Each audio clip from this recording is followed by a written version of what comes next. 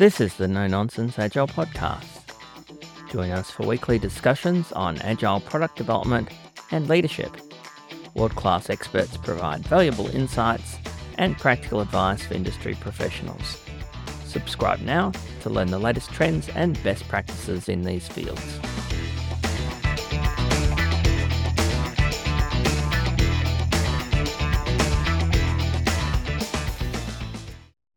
In this episode, we talk to Dan Olsen, author of the Lean Product Development Playbook, a practical guide to building products that customers love. Most new products fail and most new features are rarely used. Dan describes a practical 6-step process to improve your chances of building successful products. Welcome to the No Nonsense Agile Podcast. I'm Shane Gibson. And I'm Murray Robinson. And I'm Dan Olsen. Hi, Dan. Thanks for coming on today. My pleasure. Nice to be here. So we want to talk to you about your book, The Lean Product Playbook, but why don't you start by telling us a bit about who you are and what your experience is? Sure, yeah. So I've been working in product management for quite some time now. I started my career there at Intuit, which is a U.S. company that has successful products like QuickBooks for small business accounting and TurboTax for people to do their taxes and Quicken for personal finance. So when I was coming out of business school, product management wasn't as well known as it was today. And people told me that Intuit was a great place to learn it, and I'd never done it. So I started there, really enjoyed that, learned a lot. And then after that, went to be a product leader at several startups. I was also the co-founder of my own startup. And then I stumbled into being a product management consultant, helping companies, usually post-Series A startups, as an interim VP of product for them. I was seeing so many different teams and products and what was working well and what wasn't working well. It naturally led to my book, The Lean Product Playbook, which was published in 2015. And since the book has been out, I've transitioned to a less hands-on consulting and more training product teams, both public workshops as well as private workshops, a lot of private workshops, speaking at events. And then I also have a community of over 11,000 product people called Lean Product Meetup, where each month for almost 9 years now, been hosting a top speaker so we can get together and share best practices. And we put those videos up on our YouTube channel. So that's what I'm up to these days. Luckily, in the last 3+ years, product management has really exploded. And so there's a big demand for training all these new product people. And so it's been a lot of fun. And how is this related to Eric Ries's Lean Startup? Yeah, so if you read the reviews of my book on Amazon, people say that The Lean Startup is a good book to express high-level principles and to get you started and excited about this. My book is really a double click on that same topic area in the world of products. So if you actually want to know, okay, great, I want to apply Lean Startup principles, how do I do it? That's why it's called a playbook. It's a 6-step process of how to go from an idea that you have for a new product or a new feature to actually validating it and creating it and getting it launched. So my book's more of a how-to book. Is like, if you actually want to roll up your sleeves and do it, that's where my book fits in. One thing I left out is I have a technical background. I started electrical engineering as undergrad. I actually got a master's in industrial engineering while I was doing my first job out of college, and I studied lean manufacturing. So when Lean Startup came out, it made a lot of sense to me, basically, and how it's helped product development and product management advance the state of the art. Great. Why don't you give us an overview of the steps in the process, and then we'll walk through them one by one. Sure. So basically, one of the terms that the Lean Startup movement made popular was product market fit. And it's actually coined by Marc Andreessen back in 2007 in a blog post that he wrote. But it didn't really take off until the Lean Startup movement. And what I found is a lot of people were talking about it, but there wasn't really a good definition of it. So the foundation of everything in the book is a framework called the product market fit pyramid. And it's basically a 5-layer pyramid. The bottom 2 layers are the market. So the first layer is defining who your target customer is. And the second layer up from that is, for that customer, what are their underserved needs? And those two together are the market. And if you look in an economics or marketing textbook, it'll tell you a market is a group of people that share a set of common needs. And like a real pyramid, the idea is each layer builds on the layers beneath it. And then there are 3 product layers, the first of which is your value proposition, which is what benefits are you going to offer and how are you going to do so in a way that's better than the competition. That's where product strategy lives. The second product layer is your feature set. So what functionality should you build to support those benefits? And then the final layer is the user experience. So the way to think about those 3 product layers is the customer interacts with the user experience to use the features in your feature set to get the benefits in your value proposition. And so product market fit is just, hey, we're going after this market with this value prop, feature set, and UX. How well does it resonate?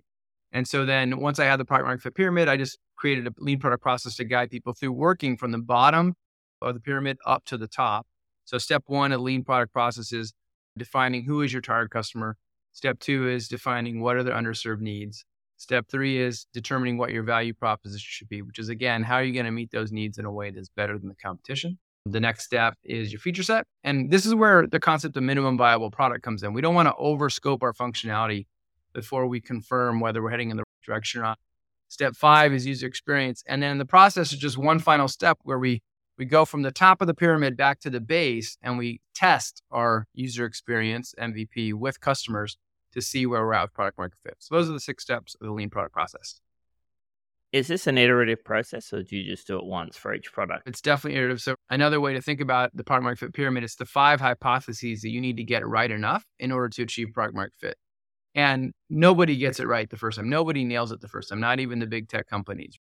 And so it is iterative. And so from Lean Startup, there's an iterative learning loop called Build, Measure, Learn, which was good because it got people recognizing the importance of iteration. But I have my own version that I prefer that's hypothesize, design, test, and learn. And the reason why is people see build, measure, learn, and they start off by building sometimes when they misunderstand it. That wasn't the intent, but sometimes people just go by the shorthand. And building is actually one of the most expensive things you can do. And myself and a lot of other experts advocate trying to do as much testing and validation as you can with prototypes before you do any building. So that's what I advocate. So certainly it is iterative. The whole point is to get to that initial prototype as quickly as you can, get it in front of customers, because only then can you take your learning and refinement to the next level. Once you get that first prototype in front of customers, you can realize what they like, what they don't like, which assumptions you got wrong, and then you can start iterating from there. And in the book, I have several examples of how you iterate different things by using that feedback from customers. So there's a core problem here, isn't there, that we know that most products fail in the market. That's right. And also research from Pendo and Standish Chaos Group shows that something like 70% of product features are rarely or never used. That's right. So we're putting an enormous amount of investment into building things that people don't use. That's right. And that's why in the very first section, before we even get into the process, we cover a really important concept, which is problem space versus solution space. And I think that that's a big part of why those statistics are so high. It's natural human behavior to just jump to solutions and say, hey, I think we should build X feature, or I think we should build Y. And when you do that, you run the risk of not being clear on, well, what problem does it solve? Is it actually solving a real customer problem? And so one of the best things you can do to improve your odds of product success is to actually make sure you start in the problem space before you go to solution space. So problem space is where you're thinking cleanly about what is the customer benefit or problem that we're trying to address, independent of any solution at all. And then later on, you can brainstorm solutions for how to meet those needs. But it's a bit like ready, aim, fire. I feel like many teams, they go and they just build something that they think is going to be useful. But because they haven't articulated their hypotheses about the problem, who's the customer, what problem do they have, and actually done any validation at all, that's where the risk comes in, basically. And you spend all this time building a product, you launch it, and then the odds of it succeeding are very, very low if you haven't taken those steps. Yeah, and I think it's also very common for product managers to be order takers for senior management. Yeah, a lot of times we try to say you're not a short order chef, not a short order cook. There's a couple things there. One is, yes, are the key stakeholders dictating or determining what is going to be built? A couple problems with that. One is usually they are also doing what I call the solution space thinking, solutionitis. What they're dictating is solutions. For example, one of the solutions du jour is blockchain. A senior executive may say, we need a blockchain feature. It used to be AI. If you take those stats and think of all the money and time that have been spent on AI and what do we have to show for it, we're starting to see some interesting things come up recently. But before that, it was chatbots. And before that, it was VR. There's always this hot new wave of technology. And people get so excited, they fixate on the technology and the solutions, and they don't start with, well, what's the customer problem we're trying to solve? So that's the thing. So key stakeholders usually dictate solutions when they're placing their orders. I work with a lot of product people and they're like, well, I'm just a product manager. That's a VP. They must know. They must have done all the research. They must know what they're talking about. And it's unfortunate that the emperor often has no clothes. That they just listened to some podcast that talked about how cool blockchain was on the way to work. And they came in and said, we need blockchain all of a sudden. So the other thing is sometimes product people get so pulled into the day-to-day of the agile Scrum execution that they don't have the bandwidth to like actually go and talk to customers. So who in the organization is doing that discovery work? That's a framework that we can divide up. I call it the 4Ds: discovery, definition, design, and delivery. In most companies, most people's time is spent on delivery, actually running the agile process and building and shipping the thing.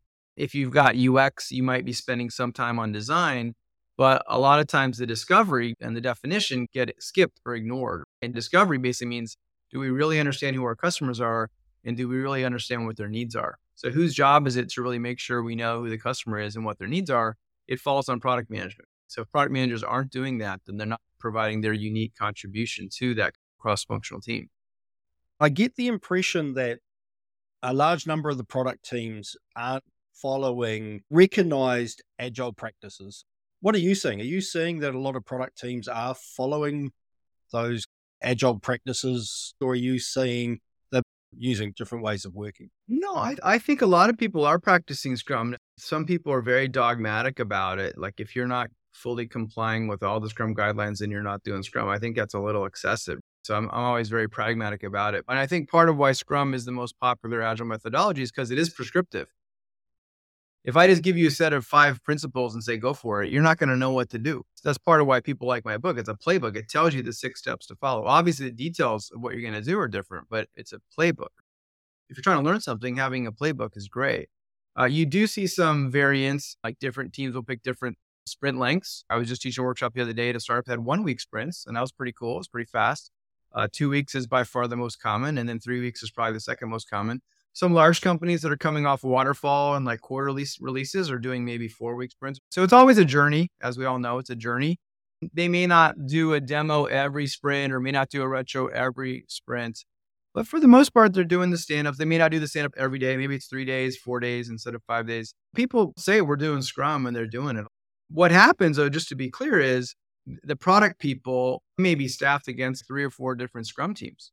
So you've got unique developers on the 3 or 4 teams, but you've got one product manager. Well, that poor product manager is just going to have their day busy just keeping up with all the questions that come up, the backlog refinement, writing the stories.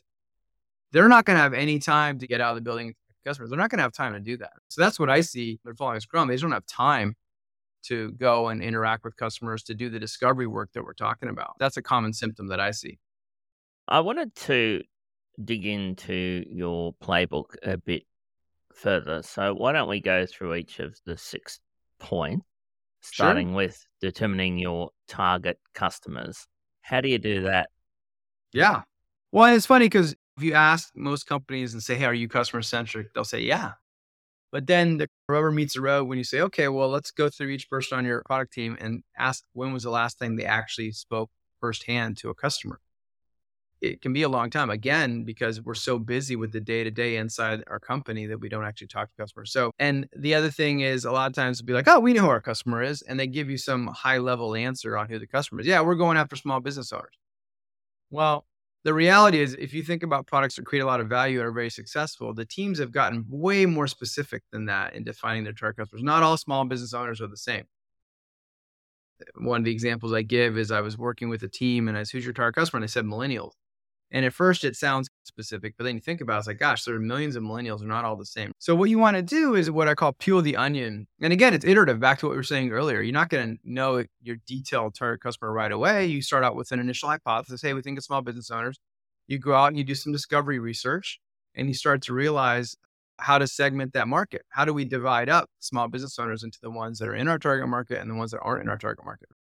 And so that really involves market segmentation techniques. And there are 4 main market segmentation techniques. There's demographic, psychographic, behavioral, and needs-based. And so the point is you want to use these different techniques and build up over time a persona of who is that target customer. And a lot of these artifacts you want to have in writing. We don't want to write a long research report. I'm a big advocate of a 1-page document that captures who your target market is. Usually that's a persona. with the salient attributes listed there so that we're all on the same page. Because if we're in a Scrum meeting and we're debating which feature is more important or which design is better, and we don't have the same target customer in mind, that's going to be part of why we're going to have different opinions. We don't really understand the same customer. So part of it is getting aligned on the layers of the product market fit pyramid, also help a team get aligned so that they can make better decisions. So you form an initial hypothesis about who your customer is. Hopefully you do some discovery research to learn over time, and you're going to improve over time.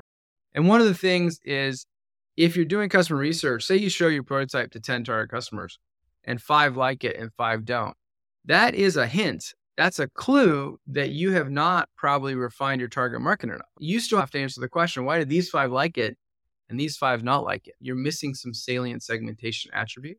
And as you improve that target market definition, your success rate with those prototypes is going to go up, because there's 2 parts of the product market fit. There's the product side, but there's also the market side. Who are the right type of people that are going to value what we're building? Do you differentiate the difference between the buyer and the user? Well, we do. So basically what happens in the product world is sometimes people use specific terms like, oh, client versus user versus this.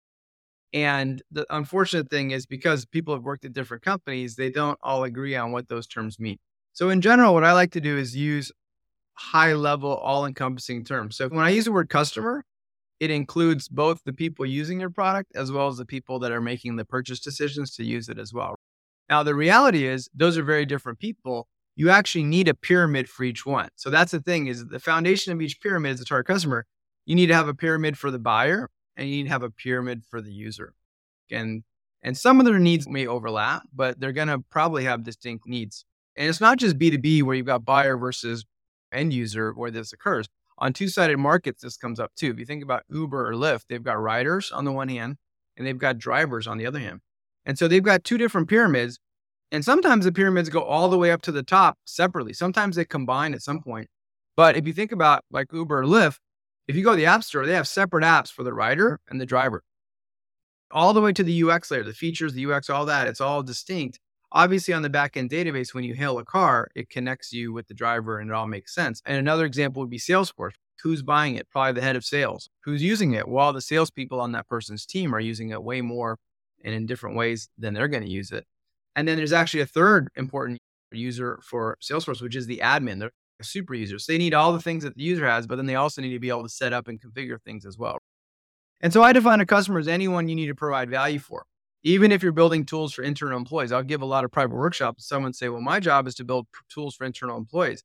Well, they're employees, but they're your customers. You're on the hook for creating value to them. So I like to use it in the broadest sense. And if you've got multiple customers, you've got to have multiple pyramids.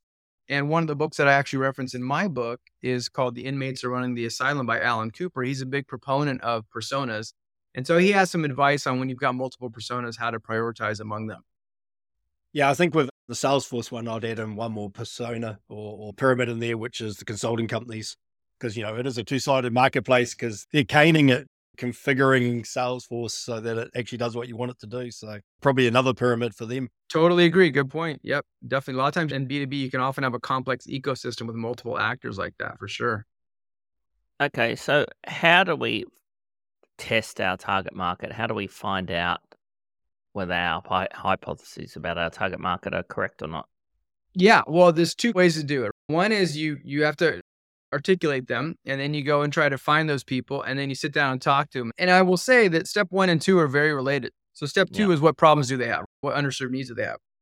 So when you go and talk to 10 small business people, you're going to have some hypotheses about what needs you think are underserved for them, and you're going to ask them about it. You may talk to 10 small business people and say, how is your inventory management going for you? Are you happy with it? Or are you not? We think that's a problem where inventory management isn't as easy as it should be, and we want to make that better. You may go out and talk to 10 small business or some e-commerce people and find that 5 of them say, yeah, I'm using this system and here's the problems with it. It doesn't meet my need. And the other 5 may say, nah, it's not really a big, important problem for me. Your goal now is to figure out what is different about the people that agree with your hypothesis and the people that don't agree with your hypothesis, so you can add some salient attributes. And you can only go so far at this level. You can do some of it at this level. The real part where it really comes in is when you get to step 6 and now you have a prototype. When we close the loop from the top of the pyramid to the bottom, we have to recruit people in our target market. And then when you show them the prototype, that's when the conversations with the customers can really go to a much higher level of depth because now they can interact. Instead of just talking in the abstract about problems, they can see what you're proposing and they can tell you, oh yeah, this makes sense. This is going to make this easier. Or, no, that's not. So there's two main points. One is you can do discovery research before you have a prototype to refine it as much as you can, your target market description. But then it really goes to the next level. Once you have your prototype and you can show it to people, that's when you're going to be able to really refine your target market to the next level. So how do we identify those underserved needs? Are we using jobs to be done or something like that? Well, it's very similar. There's all kinds of different methodologies out there, design thinking, jobs to be done. I think most of them have more in common than they have different. Sometimes it's just semantics. So my approach is very consistent with jobs to be done. In fact, just yesterday, I did a webinar with Tony Olwick, who is a friend of mine. He's like one of the pioneers of jobs to be done. So the key thing, no matter what methodology is getting clear on what's the customer need or problem instead of the solution. Right? And since we're talking about Agile, I always bring up the Agile user story template. As a blank type of user, I want to be able to do blank so that I can enjoy blank benefit. Everyone knows that. That is a good template to follow to stay in the problem space. And it helps you be customer centric because you start off with as a blank type of customer. But that's really the essence of the problem space. Like, why is it going to be valuable to a user? Why do they care about this? How's it going to benefit them? That's the essence of it. So what we do is we brainstorm different problem space statements that we do. And Tony and I both agree when we do problem space statements, we don't write on a full on Agile user story. We don't say as a blank, I want a blank so I can blank. That's a good format to follow later on when you're getting more specific. The as a blank customer, it's implied. There's only one customer for all the problems that we're doing for a given pyramid. So we both like to just start with the verb, like save me time in this task, save me money, whatever. So verb makes it active. So we basically do what I call exploring the problem space. Let's say we were Airbnb. Like, what are all the different ways we can help people with their accommodations? We would just brainstorm all the different ways that we could. It would be a little messy. After we brainstormed, we would go back and clean it up, dedupe it and clean it up.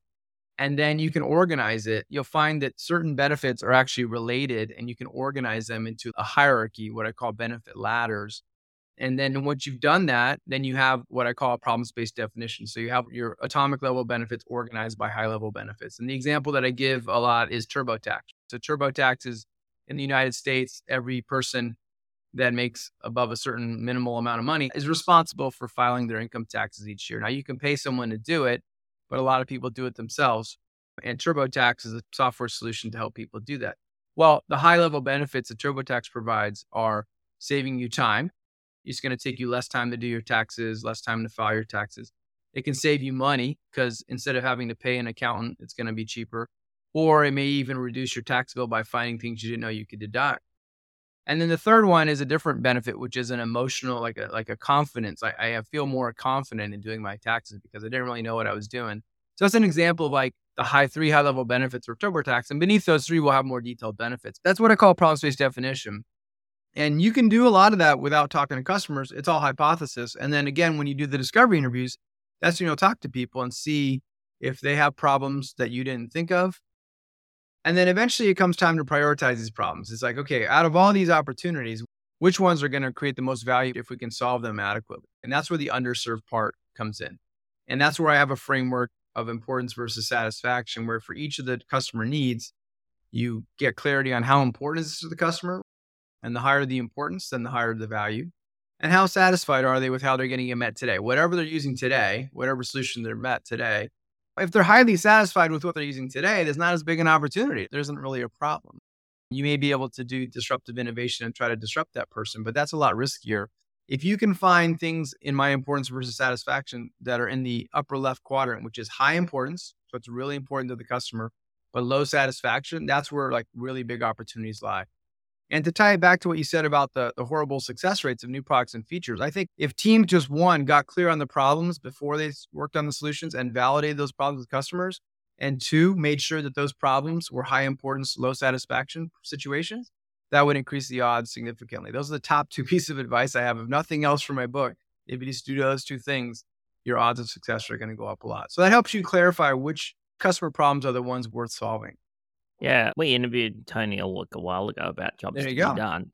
And I think the message I got was that a lot of companies go in with a Me Too product idea. And when they test it, they find that there's usually some much narrower problem space which is underserved. Yeah, I think that's the thing. In fact, I was just teaching a workshop the other day. And someone's like, well, why don't you just copy the competition? I can understand how some teams might do that. If they don't have the skills in-house to really determine customer needs and come up with unique solutions and nice designs, I guess you fall back to just copying. But there's no way you're going to have a differentiated product. And you're also making the assumption, which is probably not right, that they've done all this awesome legwork and research to validate things. No one's really doing that. The percentage of companies and teams that are following best practices is pretty low. So everyone's just trying to just ship stuff as quick as they can, and they're doing it with risky assumptions or hypotheses without checking them. And that's why you have a lot of products out there that aren't making people happy. So there's a lot of opportunity out there. One of the things I do too, back when I would be more hands-on consulting, is say someone wanted to enter a certain space, I would analyze the existing products. And when you do a detailed analysis of the existing products, say there's 2 or 3 products, you'll find, hey, these guys, this product does this particular part better than the other 2, but they're really horrible at these other parts. And you can create a superset. It's kind of like a Frankenstein where you basically look across them all. And I wouldn't even stop there. I'd still say, how can we? And sometimes there's like something that none of them do well. And that's a real big opportunity. But at a minimum, you can find what their weaknesses are and do better than what their weaknesses are. I've done that a lot of times on the UX front, especially. In the B2B software space, we Right. seem to re-engineer these horrible systems that are highly complex and not that easy to use and require lots of training and that kind of stuff. Are you seeing that? Are you seeing a lot of adoption of consumer patterns in the B2B space because they have value? Luckily, we're seeing more of that. So one of my early clients was Box. So Box was known for having a much better UI. In general, like historically, B2B had like embarrassing UI and usability. It was just like, hey, salespeople are selling it, executives are buying it, people got to use it to get the key business tasks done. Tough. And it wasn't like they knew there was good UI and they were deliberately not doing it. It's just the bar was super low. And I think that with the iPhone, iOS App Store, the bar has been slowly raising in B2B software. I still use some system that one of my clients has for like accounting or invoicing or something. And I'm like, oh man, you can tell when this was built. This was clearly built like back in 2010 or something. If you're really successful in the B2B space, then you're around for a long time. Well, then you're a legacy system. Your code base is old. You can see the UX fashions frozen in time and they've been successful. So it's still there. We see that in the organizational structures as well, though. We can look at the hierarchy and the job titles in an organization and have a guess at when that organization was founded based on the fashion of their team topologies. Yeah, definitely. So it really honestly comes down to how much of the CEO and executives value the importance of UX design and usability. And how do they express that? It's what's the headcount and budget for UX. So you can just cut through the baloney and be like, hey, how many designers do you have? And that'll tell you how important UX is to that company. All right. So you've done your market segmentation and identified your underserved customer needs. What's the next step? The next step is to say, okay, let's craft our value proposition, which is we've been talking about these different needs that we could address. Let's actually commit to which customer problems we plan to solve with our product or new feature. And let's get really clear on how we're going to solve those in a way that's better. This is where we get clear on how we're going to create more value. And so this is your value proposition. So when I studied that master's program in industrial engineering, I learned a really helpful model called the Kano model. And it talks about customer needs, and it also talks about customer satisfaction. It's really a categorization scheme for customer needs. There are performance benefits and features where more is better and less is worse. So the example I give there is like if we were in the microprocessor chip business and everybody else's microprocessor was operating at 2 gigahertz clock speed and ours was 3 gigahertz, then we'd be outperforming everybody by 1 gigahertz. Most of the competition happens on the performance dimensions.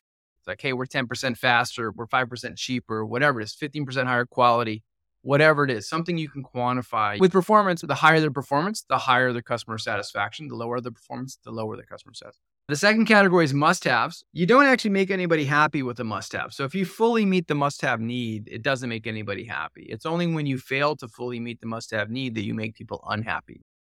So if we were doing like a healthcare product, we'd have to comply. In the US, you'd have to comply with HIPAA laws, HIPAA regulations. But if you had HIPAA in your product, it's not like a customer would be like, oh my gosh, they have HIPAA, sign up for it today. It's amazing. Like that, you just need to have it, whatever it is. Two-factor authentication, just these things that you just have to have. Now, I will say sometimes the term must-have gets thrown around pretty loosely in a company by key stakeholders saying, we must have this feature, but this is a very specific Kano model definition, which is, hey, if you do not have the must-have feature, people will not buy your product. Yeah, I've used the Moscow prioritization method before with people, and I found my stakeholders made 80% of the requirements must-have, Yeah. so it's not a real must-have. Exactly. Yeah. And then the third category is delighters. And so not having a delighter doesn't cause a problem because people aren't expecting it. It's kind of like a bonus. But having a delighter can create a lot of positive value. Usually when teams brainstorm delighters, they think of these huge scope, like auto magical things like, oh, what if it automatically knew what you wanted to order and ordered it for you? It's like things that may not even be feasible, but it can be little things. So the other day I was on Spotify, and when you listen to music on Spotify or any other music listening thing, there's always like a progress bar to show you how much of the song is played. It's a 3-minute long song. We're 1 minute into it. Well, if you listen to a Star Wars song on Spotify, that progress bar gets replaced with a lightsaber. And the lightsaber blade grows on the progress bar as the song plays. That's an example with the lighter. That didn't take a lot of time reference. So anyway, you want to use these 3 categories, must-have, performance, delighter. And you create a grid, a simple grid, a table where you list one benefit per row. Like you start out with the must-haves. What are the must-have benefits for our product category? 1 per row. What are the performance benefits? 1 per row. And then what are the delighters? 1 per row. And then you create a column for each of your key competitors. And then the final column is for your product. And then the next thing you do is just score how good a job is each competitive product doing on each of these benefits. And honestly, high, medium, low is adequate. If you did have some numerical metric like gigahertz or something, you could put the numbers in there if you wanted to, but honestly, high, medium, low usually works. And then you take a step back and you look and see where can we be higher? Like where can we deliver higher satisfaction? Which of these rows can we outperform these people on? And that's where you have to have debates inside your company about what's feasible within the time frame, the planning horizon. Usually we're talking about a 2 or 3 year planning horizon for this value prop. And so if there's a row where nobody else is high, then there's a chance to potentially dominate that. Or if there's a row where someone's high, but you think you can be higher, then you can go for that. So what you're trying to do here is find the one performance benefit where you're convinced that your team can deliver higher satisfaction. And then if you're fortunate, you also can identify at least one delighter. And delighters tend to be unique. Like Spotify has the lightsaber progress bar. Anybody else can copy it, but they haven't yet. So usually delighters tend to be unique. And that's really the secret, is getting really clear on what's the performance benefit where you're going to be the best and any delighters you have. Those are called your unique differentiators. And we want to know what those are because then the very next step of the process is we're going to get clear on our feature set and functionality. Well, if we're betting on we're going to be the best at this and we're going to delight with this, then our MVP better have features that back up those benefits. That's what we're actually testing. And I suppose the key there is be honest with yourself. We've all seen the vendors that publish the matrix where they're the only ones with all the green ticks and everybody else has got the red cross. Yeah, exactly. So is that your product strategy, that we're going to be better on these performance factors and these delighters, and we're going to serve this unserved market niche? That's exactly it. And usually it's just one performance row where you're going to be the best. It's enough to just be on one. And if you could have one be the best on one performance benefit and also have a unique delighter that nobody else has, that's usually creates so much more value that you will usually be number one in that market. And there are examples that I give about Instagram, Airbnb, and Uber as well. Sometimes you may think, oh, they just got lucky. All these companies are throwing spaghetti at the wall and these guys just happen to get lucky. But I've curated documents from some of these companies where you can tell from their very first pitch deck where they raised their first round of funding, they knew exactly what they were doing and how they're going to be different and better than the competition. So Uber and Instagram are 2 examples of that. Okay, so given you've done that work then, let's talk about the minimum viable product. How do you decide what that is? Yeah. So now when we go from value proposition to feature set, we're finally transitioning from problem space to solution space. But we have a solid foundation. We have a story of, hey, we're going to try to deliver value for this customer. We're going to solve this need. And we think we can do it better than the competition by outperforming them and out-delighting them. Now, let's take those key, unique differentiating benefits from our value prop.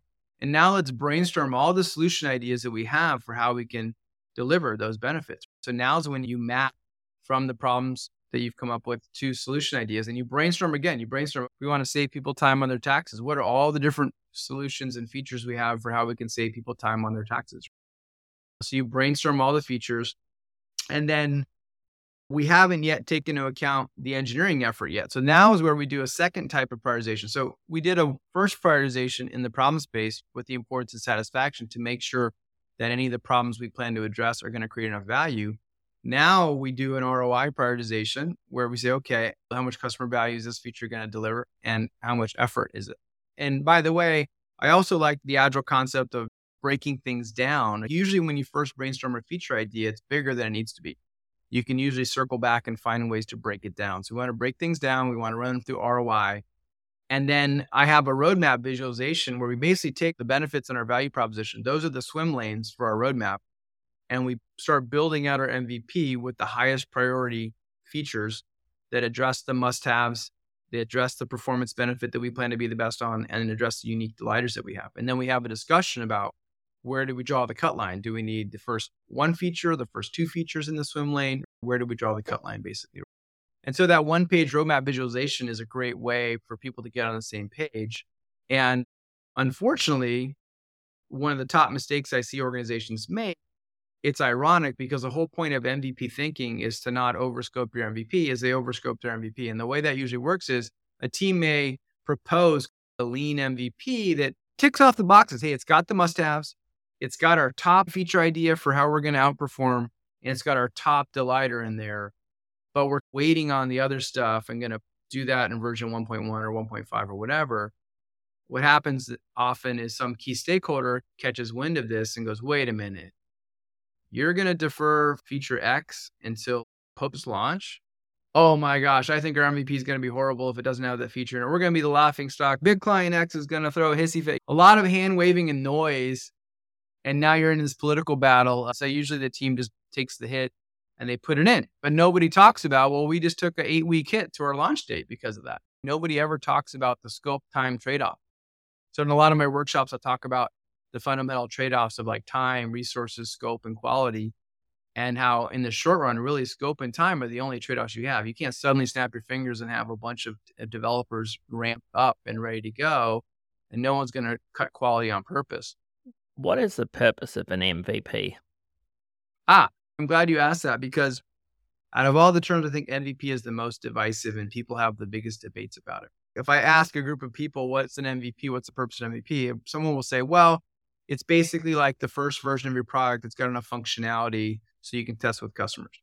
And then someone in the audience will say, well, no, it's just a way to test your hypotheses. You don't actually have to build anything. It can just be a prototype or something. Just a way to test your hypotheses. And then usually the former group goes, no, it's got to be a product. Don't you know what the P in MVP means? It means product. And that's the source of the debate. There's two very different fundamental interpretations of it. One is, hey, anything you learn from can be an MVP. And the other extreme is, no, it's got to actually be a product, like live working code. And so I'll have people vote, and they're never going to agree. The latest thing I have is this like spectrum. And on the far end is like, hey, is an MVP something that a customer can learn about your product, like a landing page? And that usually gets the lowest percentage of people on board that agree that that's an MVP. Then I go up to, is it something that a user can see what your product's going to look like a set of mock-ups? And then I'll get a few more stragglers. And then the next one up is it something that they can interact with to see how your product's going to work, like an interactive prototype? And then I'll get some more people at that point. And then the next one is it something that a customer can actually use, like an alpha or a proof of concept? And usually that's where more of the hardcore people jump on.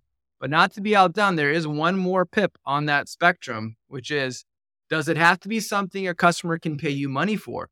And especially the B2B companies, a lot of people in those companies, they hold out for that final end of the spectrum. So that's the difference that you see. So to clean up the terminology, in my book, I mentioned trying to use the word MVP test or experiment as an umbrella term that can include not only the true MVPs that the hardcore people insist are MVPs, but also the experimental ones.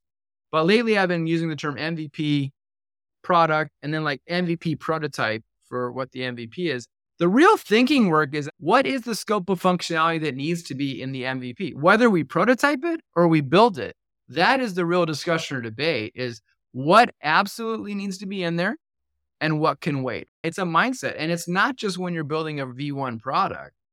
any product milestone, you've got to decide what absolutely has to be in scope and what can wait.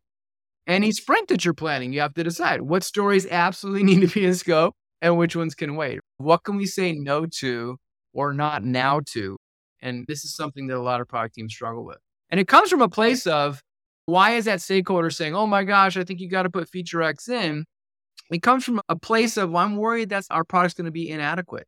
And the more stuff we pack in there, the higher the odds something's going to stick. It's like you're throwing spaghetti at the wall. It's like the more spaghetti you put in your hand, the better the chance something's going to stick. That is not a very high skill argument or mindset. Instead, like, let's be precise about, no, we've done the discovery research. We know this is a customer. We know that this is underserved problems. We know we can beat the competition this way.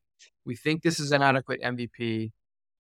So when we have those debates with key stakeholders pounding on the table saying, we got to have this feature in there, this often comes up when you're replatforming. If you do have a legacy platform that's been around for 15 years and it's on like 4chan and COBOL and it's falling down, it's a pain in the butt to maintain. And it's like everyone's saying, okay, it's time to bite the bullet and rewrite the stack into modern languages. How long is it going to take to build the platform? Well, how long did it take to build the old one? It's probably going to take about the same amount of time. Maybe we know a little bit more than we did. If the new platform has to do everything the old one did and then some, you're never going to finish building that. So the only way out of this trap is MVP thinking, where you say, okay, we're going to support 30% of the functionality at first with this limited audience, and then we'll increase from there. Well, in that context, and somebody proposed what that limited MVP of the new platform would be, someone from sales was pounding on the table saying, I can't believe you're not going to have this feature. IBM depends on this feature. This is a critical feature for IBM. One of the engineers went off and checked the logs and saw that IBM had never used that feature ever. So a lot of time is just noise and concern and opinions. And what I like to do is, how would we test that? Let's say we had a legitimate disagreement. How might we test it? If you just suck it up and put the feature in, you've taken the 8-week hit on your launch date. Like, you haven't tested anything. So what I like to do, because usually the stakeholder is so certain, they feel so strongly about it, we can be like, okay, how might we test this? I like to say, hey, how about this? We'll do a quick wireframe. We're not going to spend a lot of time making this prototype look perfect or anything. We'll do a quick wireframe without the feature. You are so convinced like this is going to be horrible and every customer is going to complain. Let's go talk to 10 customers. And I'll tell you what, if 8 or more proactively complain without us bringing it up about this feature missing, we'll be the first to say mea culpa and we'll put it in. But can you agree that if less than 8 people complain about it, you can set up some rules and you do a prototype test, and that's the way out of that trap, because it's going to be really hard to win that political debate. So with the MVP, does it have to have some must-haves, some performers and some delighters? Because there's a natural reaction to go just to the must-haves. You're trying to scope it down to small as possible, get it out there, get some feedback. The must-haves are what you focus on, but often it's the performers or the delighters that is where the gold comes from, where you find that niche that nobody else is hitting. I totally agree. And if you could visualize, if you could see the Kano model, you would see that must-haves don't provide any positive customer value. It's the absence of must-haves that creates dissatisfaction. So by definition, launching a must-have only product is not going to create customer value. It can't. Now, what happens is people start out with a roadmap and a plan to launch the must-have. The must-haves have to be in there, and they like have a little bit of performance and delighter. But usually what happens is they pick a launch date and then stuff happens and we're running behind. And back to that triangle of software development, if you're not willing to flex on the deadline, then the scope's going to give. And so they rationalize it. I mentioned the first biggest mistake is that people overscope their MVPs, which is ironic. The second biggest mistake is what you touched on here, Shane, which is basically that we launched an MVP, but it's just like we use the MVP as an excuse to cut corners. So there's another pyramid that I mentioned that comes from Aaron Walters at MailChimp, where it talks about for a given product, how functional is it? How reliable is it? How usable is it? How delightful is it? And so there's a great visualization where it's like, how do you slice that pyramid when you launch your MVP? And if all you do is slice off a little functionality, but you ignore reliability, usability, and delight, that's not going to do well. And so you want to slice it more like the edge of the pyramid, where for whatever subset of functionality you are running off, it's reliable enough. It's not going to be bug-free, usable enough, and delightful. Because the whole point of the MVP is to test your value proposition. And so what happens, a lot of organizations that are trying to become agile or embrace lean, they say, okay, we're going to switch from waterfall. They stick to this fixed date development. They underestimate, stuff comes up. And so all they do is to hit the date, they launch it with just the must-haves. They test it with customers, and then not surprisingly, it doesn't do well with customers because it's not actually doing anything really. Hey, look, you can log in. Yeah, it's great. Like you can log in, and I was like, hey, you can change your profile. I was like, that's great. We've gone from talking about deciding on your MVP, I think, to talking about designing and testing it. Is there anything specific about the designing and testing that we need to draw out? Oh, definitely. Yeah.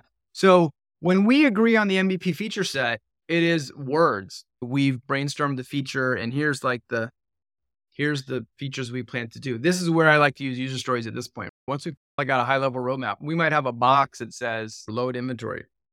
That's like 2 words. So part of that definition is then we define it with a set of user stories. And then the set of user stories, we identify which of those are in scope or out of scope. That's the define part. So even when we write a bunch of user stories, we even further define what's in scope and out of scope. Once we have that high level roadmap of what big rocks are in this MVP, and we have the set of user stories that are in scope for each of those big rocks on the roadmap, then we go to UX design. And that's where the designers will design what that user experience will be. And if for a given set of features, for a given set of user stories, you could have a million different UX designs. So that is definitely an important step to work through. And then the goal of that is to create something that's usable, obviously, and hopefully delightful, and to have an artifact to work out the design, because we have to tell the front-end developers what to build, that we can then go and close the loop with customers. Because that's where, again, the next real learning happens. We've had all this internal discussion about value prop and features, and then we create a prototype, and then we test that, and that's when the real learning happens. And people go, that's not really so important. This is important. So there's definitely a specific UX design step. And then on the testing step, there is an art to that of running good user sessions, not asking leading questions. Like if I show you the prototype and go, hey, that was easy to use, wasn't it, Murray? That's like leading question, right? Or closed-ended questions. Did you like that feature? Yes or no? You may feel good if they say yes, but you didn't really learn anything. So you want to ask open-ended questions like, how did you like that? What did you think of that? You're going to get a lot more information. In the book, I go into details of how to kind of categorize the feedback across functionality, user experience, and messaging, and how to like pattern match and decide what you need to change. Because again, the first prototype, there's going to be things you have to change and iterate. And so we want to pattern match, talk to small batches, like 5 to 8 customers at a time with the prototype, stop, pattern match the top feedback, go back through that hypothesize, design, test, learn loop, revise our hypotheses, tweak the prototype, and go back with a fresh batch of 5 to 8 and rinse and repeat until you get to the point where there's no major concerns or questions that are coming up. And I've done this dozens of times. Your first prototype is going to have a lot of rough edges. And then doing this process, you're going to smooth out those rough edges, iterate it. And then you get to the point where the problems or concerns that people were bringing up in previous rounds of iteration are no longer coming up because you've adequately solved them. And then people start going, wow, this is actually pretty useful. I could use it. Then you can confidently proceed to building it at that point. And sometimes you have to pivot. Hopefully you can iterate your way to good product market fit, but sometimes you have to pivot. And a pivot basically means you're changing one of those key assumptions, key hypotheses from the pyramid. You're either changing what your value prop's all about, you're changing which need you're trying to solve, or you're changing the target customer that you're going after. And the further down the pyramid you have to pivot, the more it disrupts everything that you've done. But pivots happen all the time. You just got to get out there with the prototype. And the longer I do this, I feel like if you do this well, if you use your prototype and you listen to what customers tell you, they will direct you. They will pull you in the direction of creating more customer value and higher product market fit. Yeah, I've done quite a bit of prototype testing with customers in a digital agency. And what we found is it actually doesn't take many customers to get this feedback. Agreed. Like the guideline, I think, is 5 to 7 1-hour user interviews. And by the time you get to number 5, people are just saying the same things. Exactly. That's exactly right. Yeah. There's that well-known number 5. I recommend like 5 to 8. There's a big difference between qualitative research and quantitative. And some people are so quantitative, it's never going to be statistically significant. But as I like to jokingly say, if we show our new login flow, our new user flow to 10 users and 8 of them can't get through it, do we go, hold on, we need to get 1,000 more tests to see if this is significant? Or we say, just use common sense and go, gosh, 80% of people couldn't figure it out. We got a problem here. So it's really that ladder math that we're doing on this pattern matching. And to your point, the biggest rough patches are at the very beginning. And so everyone's going to get tripped up and hit those speed bumps. If you're testing with 5 or 6 people, all of them or all of them but one may hit that speed bump. And it's funny, until you remove that speed bump, you can't find the smaller speed bumps. So it's like you're polishing this thing. You're getting rid of the rough patches, and then you find the next set of rough patches. I think of it very much like whittling some wooden toy out of this gnarly piece of wood. And at first it's all bumpy and it's got bark on it. And then you work off those rough edges and you refine it and you polish it. And then you just don't see people bringing up those issues anymore. I found this very helpful to do with a cross-functional team. So you've got the product manager, a Yes. user experience designer, and a prototype developer. You work Mhm. together. You have a couple of interviews in the morning, then you make changes in the afternoon, then you have more the next morning, changes in the afternoon, and so Yeah. on. You can make a lot of changes quite quickly in an afternoon if your customers have said to you, I don't understand this. What's happening Yep. here? I totally agree. I think that speed is amazing. Even if it's like you've got a day in between the tests to have a little more breathing room if Yeah. the team isn't used to that speed. But a couple of things, having a prototyper, obviously having a prototyper is key to this. If you're all down for doing what I'm saying, but you're like, that's cool, but we don't have anybody who can knock out those UX prototypes, you're dead in the water and you have to go find someone. And so sometimes people want to do it, but they're missing that key skill set. When I did my startup, a lot of the feedback we got on the first MVP was actually wording. Like they didn't understand the wording we were using. Like, oh, you're saying this, but I don't really know what that means. That's the easiest thing to change is just text me. But if it doesn't resonate or people are like, hey, I need some examples here, and you can see what the top questions are and then proactively address them with little tips on the side or whatever. And some of the things are really quick and easy to change. If it's like, oh, we just had the button in the wrong place, people didn't see this or that. Some other things may be more fundamental, like, gosh, the way we sequence the steps in this workflow aren't resonating with people. Well, that might take more than an hour or two to rethink how you're going to do. But there's definitely a lot of low-hanging fruit in the early days that you can change quickly. I recently did one of these was for this like e-commerce browser plugin that when you're shopping, it would pop out. And there were all these different ways, like, do we show you similar products organized this way? Do we sort it by price? What do we do? And so instead of just prototyping one, we ended up prototyping like 5 different options along a spectrum. Here's like a lightweight one with minimal information. And then you click through to see the rest. And then let's like pull in more information into that browser side panel. You don't want to go crazy and have 20 different directions. But if a team is like thinking, hey, there's really 2 or 3 major different UX design directions we can go, that's what I call exploring the solution space. And so you can test those 3. And then sometimes what you find is, hey, this idea from this really worked and this one over here. And then you combine them into like some mega one for the next round. And it can be really interesting when you do that. Now, people often ask at this point, what tool should I be using? Is it Yes. Mural?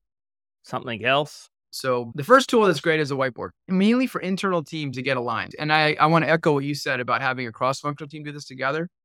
Way better than just having one team member do it, because it's great for the product developer to see what's going on. Not only the designer who designed it should be there, obviously, and the PM, so we can all see what we see, because there's a big value in seeing it firsthand. The number of PMs who are the only ones in the user test, and then they go to the engineering and go, hey, Dave, people were having trouble using your thing. Dave, the skeptical engineer, just going, that's what you're saying. How do I know? Like, it's like hearsay. It's like a court of law. When you have the video clip or they can see it, then they see it. Then it's not like, oh, Dan's just making this stuff up or Dan's interpreting it a certain way. So that's very powerful. So a whiteboard, Mural, digital tool, pen and paper is great. Then the next level up, and I like to categorize these by fidelity, is actually like a wireframing tool like Balsamiq. Balsamiq has always deliberately stayed low fidelity. So it's a great way to bang out a low fidelity, quick and dirty thing just to get like, what's the flow going to be? What's the high level UX going to be? And what are the key features going to be or not? So that's where, like I mentioned, if we're debating about some big feature, whether it needs to be in scope or not, I will do a Balsamiq wireframe without it. And Balsamiq supports interactivity where you can click here and it'll go to a different wireframe. So you can string together a set of wireframes. Before Figma was out, your designer would use a tool like Illustrator, Photoshop, or Sketch and create the high fidelity mockups, but those wouldn't be intrinsically interactive. So best practices would be to get the images exported and upload those to a tool, InVision or something similar, where you could go as a non-technical person, non-designer, could go in and say, okay, I'm going to create a little invisible rectangle hotspot around this button. And when they click that, it's going to go here. So Figma is basically like the Balsamiq for high fidelity now, where it has intrinsic clickability, tappability in the objects. And you're doing the creation of the assets and the interactive stringing together all in the same tool in the cloud. So it's collaborative. The older tools were desktop tools. So if you want to try to edit my thing, we get into this version control issue with the software. So if you're wondering why is Figma so popular, it's because it combines the high fidelity design tools that the UX designers need. It combines the let's string this together with the interactivity. When you tap here, it goes here and does this thing. And it's collaborative in the clouds. And there are some other tools that are more specific for mobile, although Figma does a pretty good job on mobile as well. But yeah, that's pretty much what you want to be able to do. And by the time you get to that high fidelity, where it's pretty good design, pretty representative of what it's going to be with the colors and images, and you've got that interactivity of clicking and tapping going around, at that point, the suspension of disbelief goes away enough that people get into it and start using it, interacting with it. The other question that people ask a lot is, how do I recruit customers? How do I get people to come in for these tests? Yeah. Back in the old days, there were brick and mortar places that would have panels of people in the local area that had opted in to be called for research. So we would actually write a list of criteria, and then they would call all these people on the phone and they would recruit them. We need to pay the agency to recruit them a certain amount of money, and then you need to pay the person for their time. The good news is these days there are digital equivalents now of that, where you can just say what the criteria of people you want to recruit are and just recruit them. So userinterviews.com is a tool that I like to use. User testing, they basically not only have the panels, but then they have a bunch of software downstream to like set up your tests, record your tests, all that jazz. So the good news is there are a lot of solutions out there these days. And historically, it's always been easier to do B2C, like consumer recruiting. But if you wanted to find a director of marketing, it was harder. Increasingly over the last few years, all these tools have adapted to that need where you can search by job title, for example. So you can put in criteria and things like that. Luckily, it's never been easier to find people, and usually just have to give them an incentive for their time to do it. I think we've talked through the whole process from beginning to end. We haven't really talked about launching it into the market, but I don't think you really cover product marketing in your book, do you? I certainly realize the importance of marketing. I have separate talks about that. But yeah, basically the idea is after we've worked off all the rough spots with the prototypes and we have this nice shiny prototype that everyone loves, then we proceed to develop. At this point now, we have the high fidelity mock-up prototype that's been validated with customers. We make sure we have a corresponding set of user stories that goes with that. That's what we give the dev. Dev builds it in an agile manner, and then we launch it. And what I do cover post-launch in my book, I don't talk about the marketing aspects of launch, but I talk about the importance of post-launch, closing the feedback loop with analytics and with qualitative feedback, right? Because you want to test with prototypes before you build, and that will work off most of the rough edges. But once you launch your real product in the wild, that allows the level of validation that you can do to go to even higher levels. You see who actually uses your product, how they use it now that it's actually working and live. And so it's really important post-launch to get that feedback of the analytics and qualitative feedback. So most companies at this point hand it over to a development team and the UX designers go off to do something else and the customer testing stops. But that's really not what we should be doing at all, is it? How do we do this discovery work during development? There's two ways to interpret that. One is what I covered, which is post-launch analytics. But I think what you're asking is if the dev team's going to be heads down building what we just validated, how do we go on and do discovery about the next thing? And if we say who's responsible for discovery, it's not development, it's not design, it's product management. So it's a balancing act that the product managers have to do of what's the next set of customer problems that we need to be addressing? What's the next set of functionality we need to be building to address those problems while we are managing the development of what we had previously spec'd out? So depending on staffing rate, that's why I'm saying the number one impact of that is staffing ratios. And so in the extreme case, your PMs are stretched so thin that they don't have any time to do discovery. So it really comes down to the ratio of PMs to devs. And if your average PM has like 20 developers or 15 developers that they're trying to work with, that's a really high number. It's going to probably prevent them. Well, this is where product owners probably come in quite handy, because if you have a product owner in each team, they can be almost like a junior product manager. Yeah. Well, and that's one of the big debates out there is should you have separate product owners and product managers, or should they be one and the same person? The pros and cons are For companies that are struggling with what I just decided, they say, okay, why don't we split the role and we'll have POs just manage the Scrum process, and we'll have PMs that are out there doing more, figuring out what we should build next. That sounds great. The way that falls down is when the PO and the PM are not like in sync. And what happens is the PM gets decoupled from the dev team. The PM comes up with some ideas, and then it's like they're throwing it over the wall. And then the PO and the dev team are like, where'd this come from? What's this? We weren't involved. We're not bought in. So theoretically, it sounds good. And I'm not saying it can't work, but it really relies on that PO and the PM. So what does work best is what you're saying, where there's some like reporting relationship in there. They're more of a junior PM or something, where there's a reporting relationship that helps ensure that. And a lot of times what will happen, regardless of how you split PM or PO or not, or you keep it the same, it tends to be the more senior PMs and group PMs that tend to do more of the higher level strategic discovery work. So there's a natural moving up, like, okay, you're splitting your time between delivery and discovery. I would argue even at the junior PM level, I wouldn't want them spending 0 on discovery. But as you move up, you're going to be spending more time on discovery. Some teams will say when there's a big new investment area they want to go into, they will create a separate team just to pursue that. It may have like just a few dev resources assigned so that they're in the loop and can weigh in on what's feasible and not. But we know we need to do a bunch of upfront definition and discovery before we even develop this thing. So that's a way to splinter off a parallel set of resources and go do this upfront research to figure out a new idea so that your ongoing teams don't have to worry about that. Yeah, we're going to be talking to Teresa Torres about continuous discovery soon. And I think she's got a whole process to make sure that you keep doing that. So there's no reason that when dev is heads down building the thing you just validated, you can't start working on the next one. It really comes down to how are the teams being tasked. If they have more longer term objectives and goals, if the duration of the team, like what I call the durability of the team, if it's long, then they can keep doing that discovery within their own team. But if everyone's getting retasked to different objectives all the time, then that's really hard.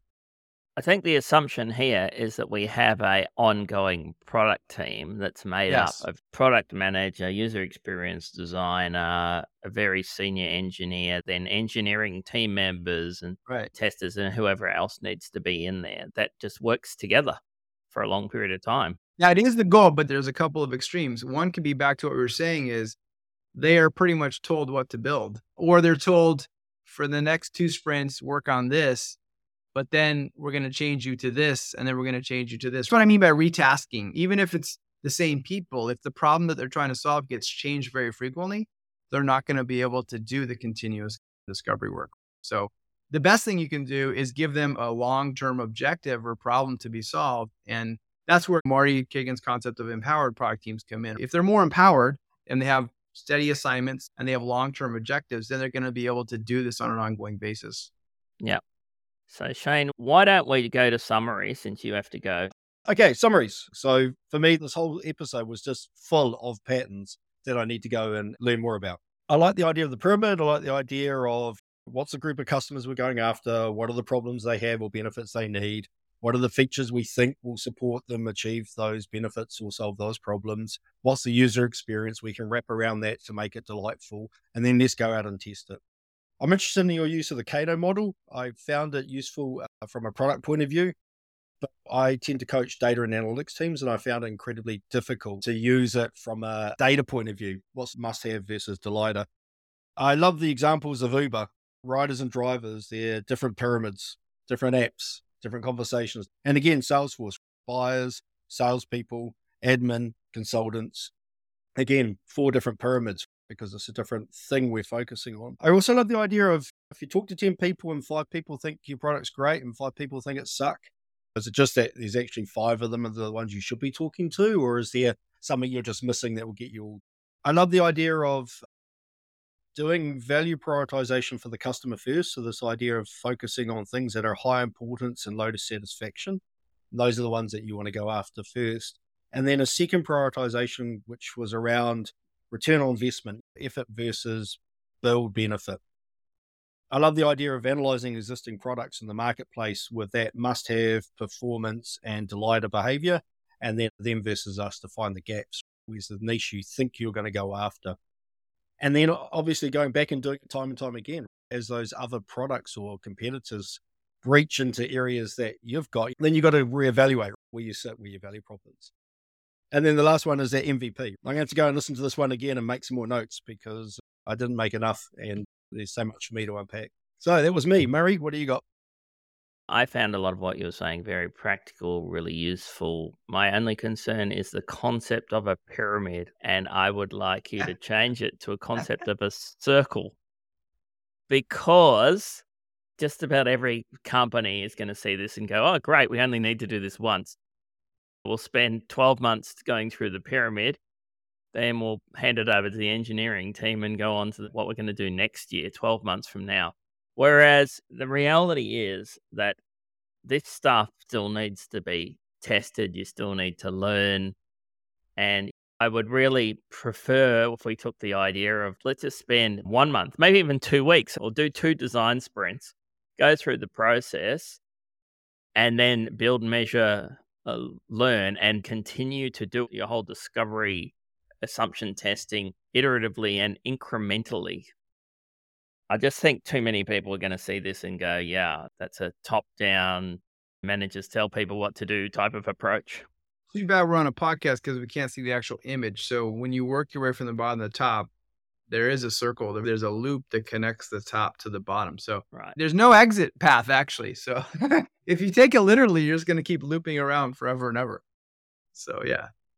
Yeah, okay, good. Well, because you did talk about a pyramid. The pyramid explains product market fit, but then the process adds that loop from the top of the pyramid to the bottom, basically, is what it does. Yeah. I think it's very important for us all to understand that a lot of these things we were doing are hypotheses, and really we need to just pick off the most important hypotheses and run them through a test, measure, learn cycle. Yep. We'll learn a lot from the prototype, but then we'll also learn a lot when people are actually using it and buying it. People liked it in the prototype, but they won't buy it. It's quite a combination, for example, or they use it in a different way than they said they would. Yeah, well, one thing I'll jump in on there for what it's worth is you want to watch out for false positives when you test it, because most people are nice. Oh, this is a lovely product. Oh, yeah, this is great. My favorite is, well, I wouldn't use it, but I'm sure someone else would really like this. I won't get into it, but there's advice called skin in the game. How do you put skin in the game to minimize those false positives when you're testing with people? Yeah, I think as long as people come away from this thinking this is a cycle we go through continuously, we have a combined product team. It's not product on one side and engineering on the other side, and we just hand it over. We work together, and we're doing this at the same time as we're developing. Building is very expensive. It's not the best way to learn. So let's go through the whole research, interviewing, getting out of the building, testing prototypes thing. But let's combine it with the building so it becomes a circular thing that just keeps going on. Yeah, that's the intent. If you look at the logo for my meetup, it's a Venn diagram for product management, dev, and UX. And that's how I was trained into it. So the best product companies in the world have that strong collaboration across the different groups. So they don't treat it as silos, or they don't treat it as two highly different phases of two different processes. And that's the balancing act. That's so many companies have the delivery part down, where most companies are weak is the discovery part. And some of it is not having the resources, but balancing those two. Because in the end of the day, shipping is going to trump. Most companies, their mentality is shipping trumps anything else. Even if we're shipping the wrong stuff or stuff we haven't validated. Yeah. And most companies don't even measure outcomes or what customers want. All right. How can people find you? Obviously, there's your book, The Lean Product Playbook, which is available on Amazon. You also mentioned a meetup you do once a month. Yeah, it's just meetup.com/lean-product. So you can join the group for free on meetup.com. Hopefully a lot of people are familiar with Meetup. It used to be in person here in Silicon Valley where I live, but with COVID, we took it online and it's been great. We actually have a lot of people from New Zealand and Australia dial in because the time zone works out really well. Plus all over the States, Central, South America, and even people in Europe. And then we put those videos on the YouTube channel. It's just youtube.com/Dan Olson. We have over 100 videos there. We just hit 12,000 subscribers. So it's one of the best product channels out there. My videos are there, but way more than my videos are all the speakers that I host at the meetup. And the main place people can find me is at my name. It's dan-olson.com, DAN-OLSEN.com. And that's got links to the meetup and the YouTube channel and to my book, which it's available in Kindle and hardcover and Audible. And you run public training courses? I run public training courses. I try to do them like 4 or 5 times a year, but what I mainly spend my time doing is private training courses. So companies that want to apply the things that we just talked about, usually after they've gone through their agile transformation is when they ping me. They're like, okay, we've got our agile transformation going. Now we realize it really matters. What do we ask the agile teams to build? And that's when they bring me in. And sometimes I train just their product managers, but what I really enjoy is when we do cross-functional training. So it'll be the product managers plus the designers plus the developers. And then we do all the exercises with the Scrum teams as a team working together. I do speaking at private events. Also, with COVID ending, a lot of people are doing a lot of company get-togethers and offsites and strategies sessions. So a lot of times I'll speak at those or teach workshops at those. So yeah, private and public training product teams, what I love to do. All right, Dan, that's awesome. Thanks for coming on and talking to us. Thanks a lot. It was great talking with you all. That was the No Nonsense Agile podcast from Murray Robinson and Shane Gibson. If you'd like help to build great teams that create high-value digital products and services, contact Murray at evolve.co. That's evolve with a 0. Thanks for listening.